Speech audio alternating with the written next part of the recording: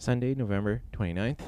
Thank you, Tanya, for putting us asleep for a few minutes. We're going to quick do a summary because a lot has changed since the last time we recorded this. So I think we have to just quick get rundown. Okay. Go. So case count in Ontario today, I think, is 1,710, and the graph is just a line going up.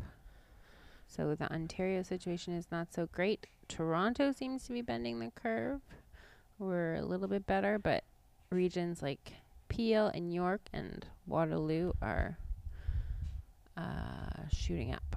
Yeah, Waterloo sounds like they might be on the cusp of a lockdown soon. So far, right now, Peel and Toronto are in lockdown in Ontario, right? Are those the only jurisdictions? I don't think that those are the only. I think Hamilton is in lockdown. I don't. And did York move to lockdown? Did they? Did they just? Hey, maybe we should know what we're talking about I'm pretty I'm pretty sure right now only. I thought York made some deal to delay lockdown. Maybe. My understanding was Peel and Toronto were the only ones in lockdown, but there is no clear line when other jurisdictions are supposed to go into lockdown. There's pretty clear lines now when you go into from orange. Oh, sorry, I was thinking of red. Yeah. There's a growing number of municipalities going into red, but there's not a clear distinction as to what goes into lockdown. I think the last time we did talk about this, we were complaining about the cutoff points, right? The cutoff, the thresholds. They were very, very high. Were too high. Move from yellow, orange to red. And that's the government did get a lot of flack for that, a lot of feedback, and they did, to their credit, revise. Yeah. But not until somebody from Public Health Ontario spoke out. Yeah. Even though it's very not clear that she was allowed to do so. Yeah. But she went to the press basically and said these are not the numbers that we advised the government. Yeah. And they're 4 times higher, right? And the Toronto Star reported that, and then all hell broke loose, and then the government was like,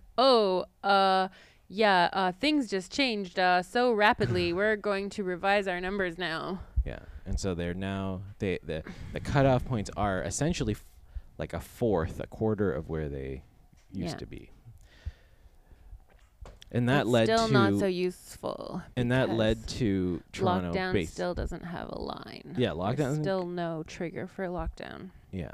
But that pushed Toronto into the red zone and Peel into the red, and I can't remember. Toronto was already in red. Toronto was probably already, I can't remember. And then there's been, so that happened. Yeah, so Toronto's in lockdown, and it seems to be working, so that's good. Which makes the numbers in Ontario that much scarier, because Toronto and Peel are the biggest contributors to the number of cases every day, and so now that Toronto's leveled off, it's like the growth in the other jurisdictions are driving the growth, which is. And Peel, so if you look at the per capita cases, Peel has like 30 new cases a day per 100,000, which is like the highest in the province. Toronto's around 15 as a point of comparison. York's around 13. Waterloo is around 11. Yeah. So Peel is really way out ahead on a per capita basis. Yeah. And lockdown also brought out a really gross protest. Adamson Barbecue is a name that you probably all know. Because its owner, what's his name again? Adam Skelly? Is that right? Skelly something. Yeah. Who cares? He's a pretty young guy. He's like 34 or something, 32 or 34. He decided that COVID's a big conspiracy and these lockdowns are government overreach, and so he's going to open up his restaurant anyways. Which he did like 2 days in a row. Despite the lockdown in Toronto, it's now 4 days. We've been in the lockdown in Toronto for now 5 days, maybe. Right? Started on Monday. I don't know. So did it? Almost it's a week. only been a week. I guess a week, yeah. Lord. And so he opened the restaurant on Monday. Police came in the morning. Somehow they left. This is the weird thing that happened. Like, the police came in the morning, saw that he was open. There was confusion about enforcement. How to enforce and what that. was required.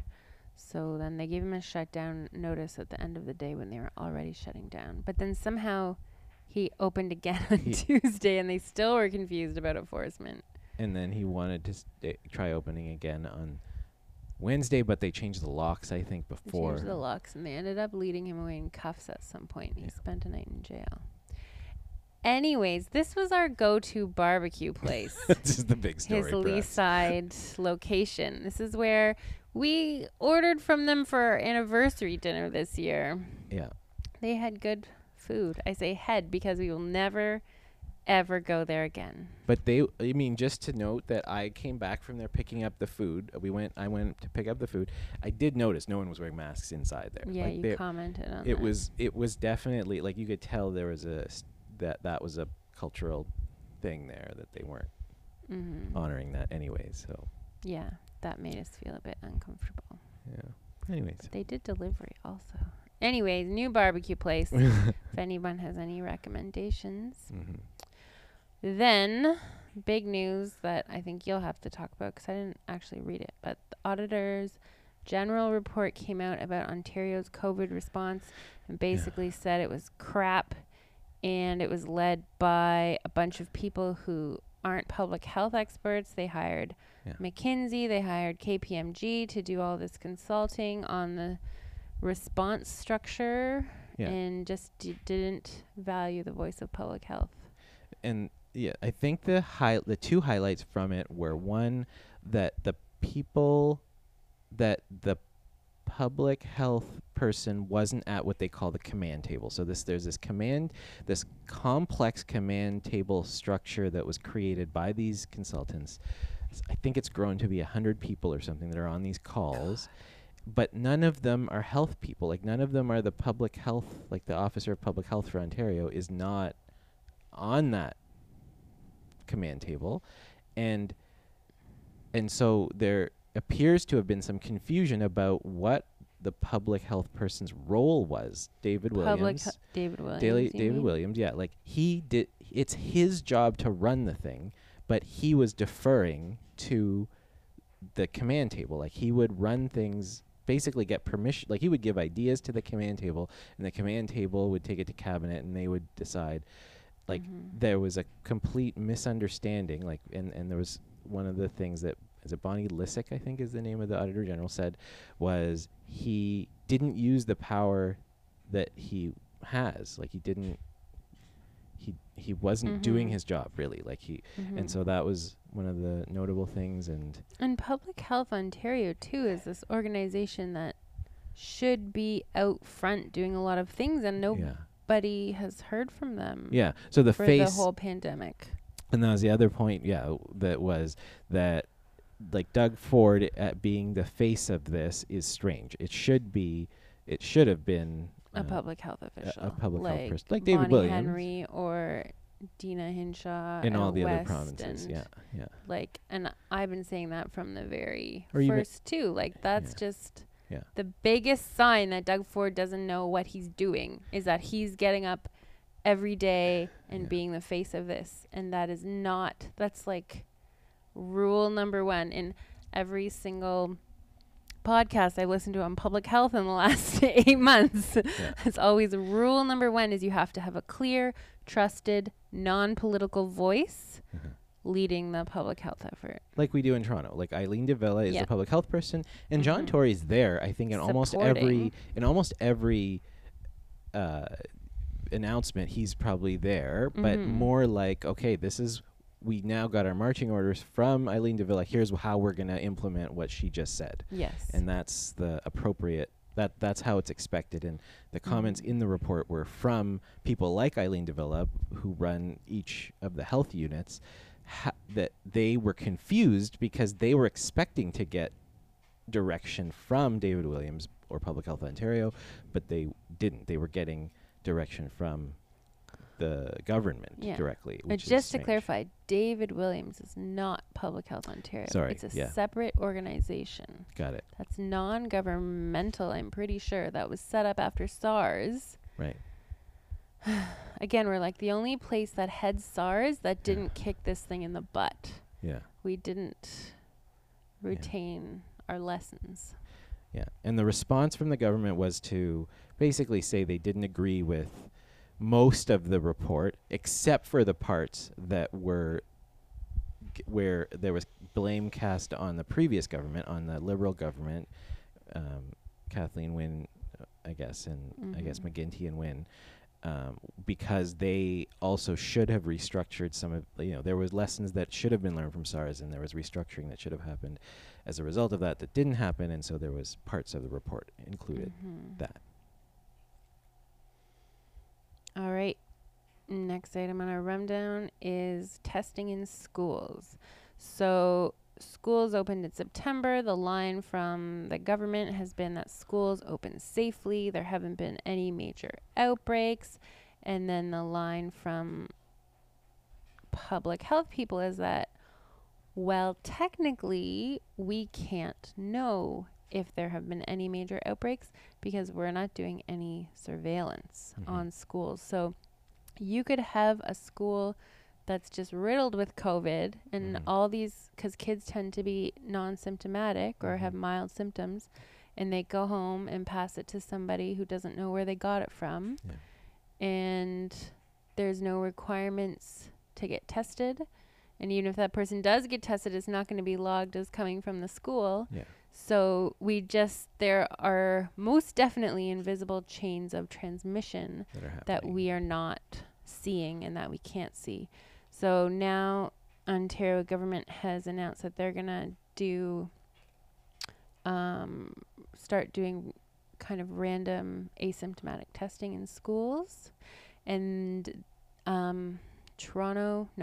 Michael Garron Hospital, formerly Toronto East General Hospital, they've had a fantastic COVID response. And so they, together with the government, started doing this already in a hard-hit area at Thorncliffe Public School.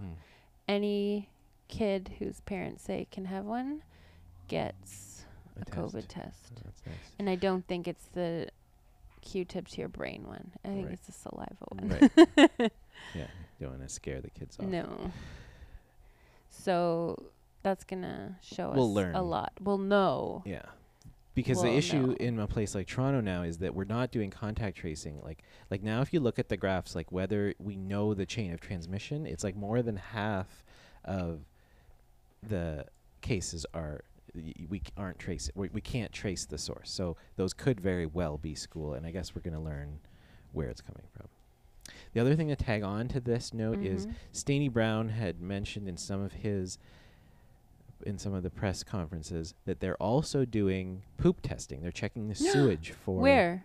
Not broadly, but just remember we talked about like in earlier Ottawa they're doing. Yeah, in a couple of places, just I think as studies, they're doing they're testing sewage for COVID, and they're seeing it as as a leading indicator. So so you see the curve of COVID in the sewage go up well before you see the curve go up in cases and case tests. counts, because you can see it in the sewage before somebody has symptoms and gets a test and we get a result. Yeah.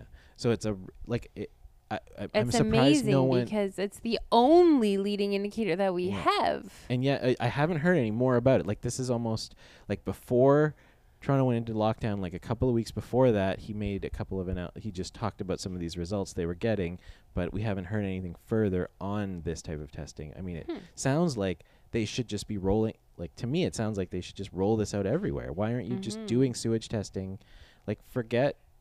Yeah, I don't know. I mean, you obviously still have to do the other testing, but if you can get a week's or even 2 weeks earlier data on what's coming, why are we not doing that?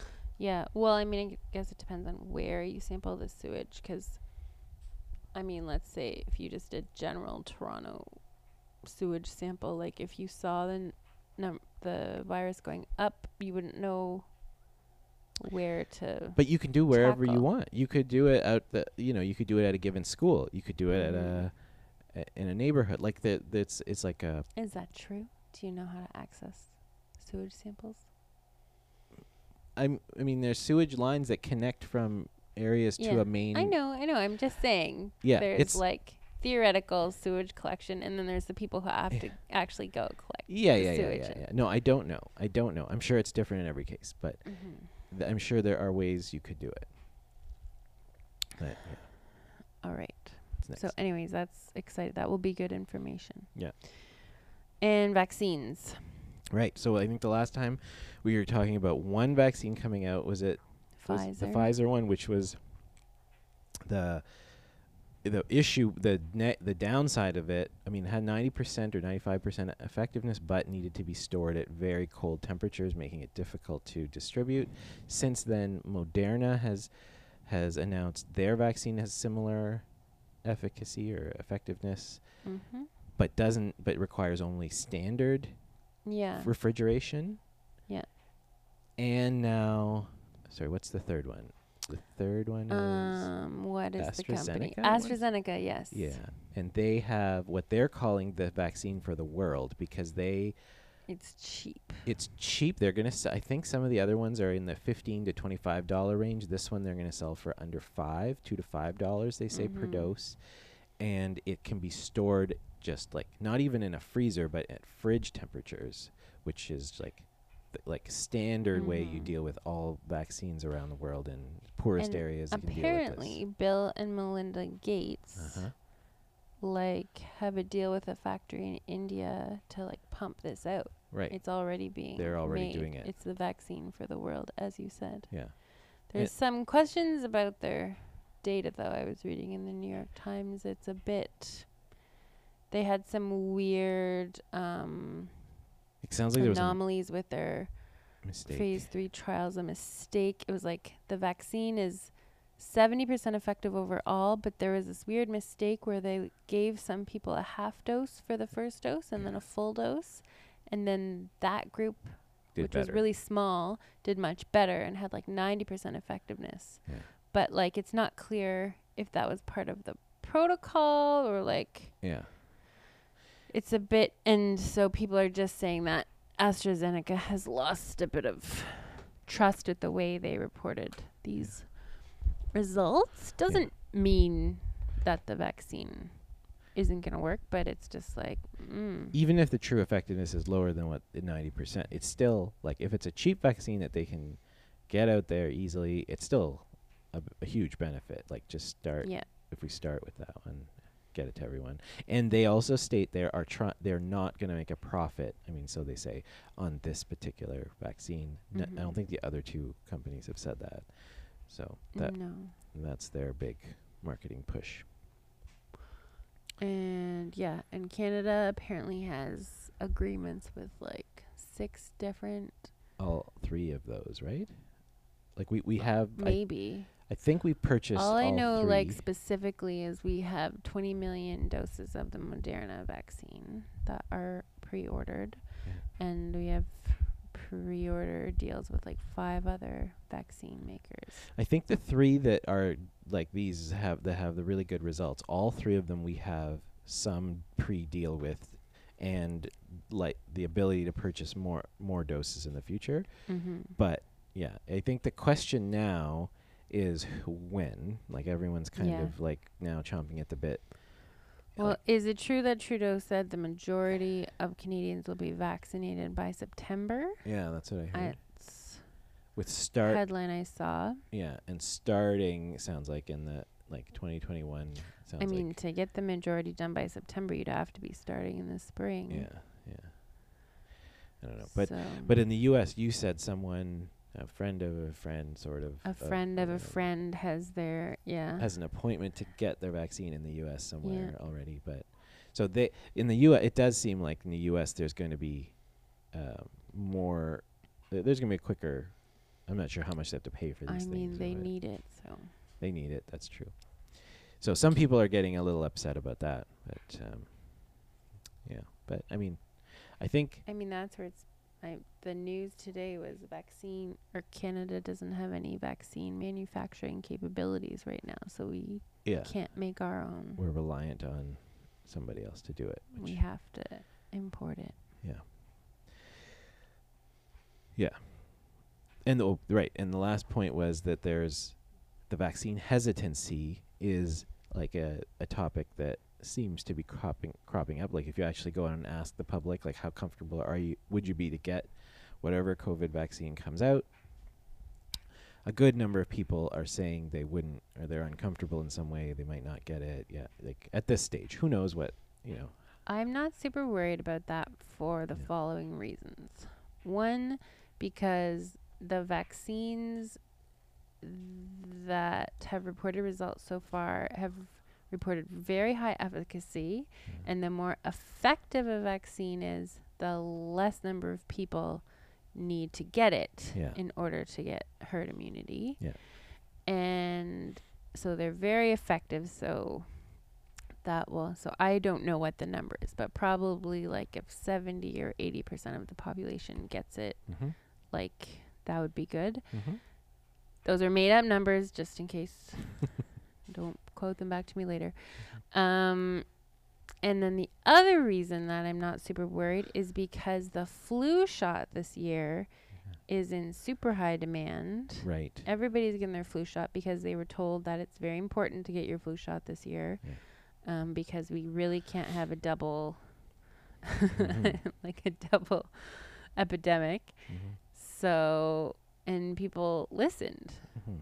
and there's a run on flu shots, Mhm. and it's hard to get them this year. So that's a good sign. Yeah. So I think that's a good sign that there's enough people that are willing to listen to the health advice. Mm-hmm.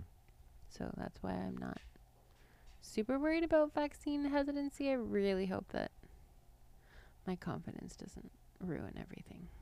There does sound like there's also some more side effects that come with an mRNA vaccine. Like you Really? potentially get sicker. I don't know That is This not is- the opposite of what I that you've read in the New York Times then regarding this me. is not correct information. I don't know. I mean, this is something that's circulating out there that people are talking about. On right? Facebook? No. I mean, I'm not really on Facebook. Just I think I saw a newspaper article about it. Is where I think I got it from. Well, but we're going to have to look into that.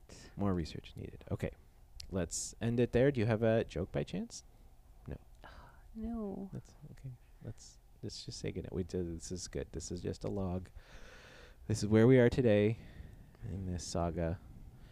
It's almost December. Okay. The holidays. Planning for the holidays is next, kind of the next thing. Yeah. Where kind of everyone's wondering what to do next. I'll end the podcast by saying happy birthday to Allison because it's her Yes. birthday today. Happy birthday, Allison. Good night. Good night.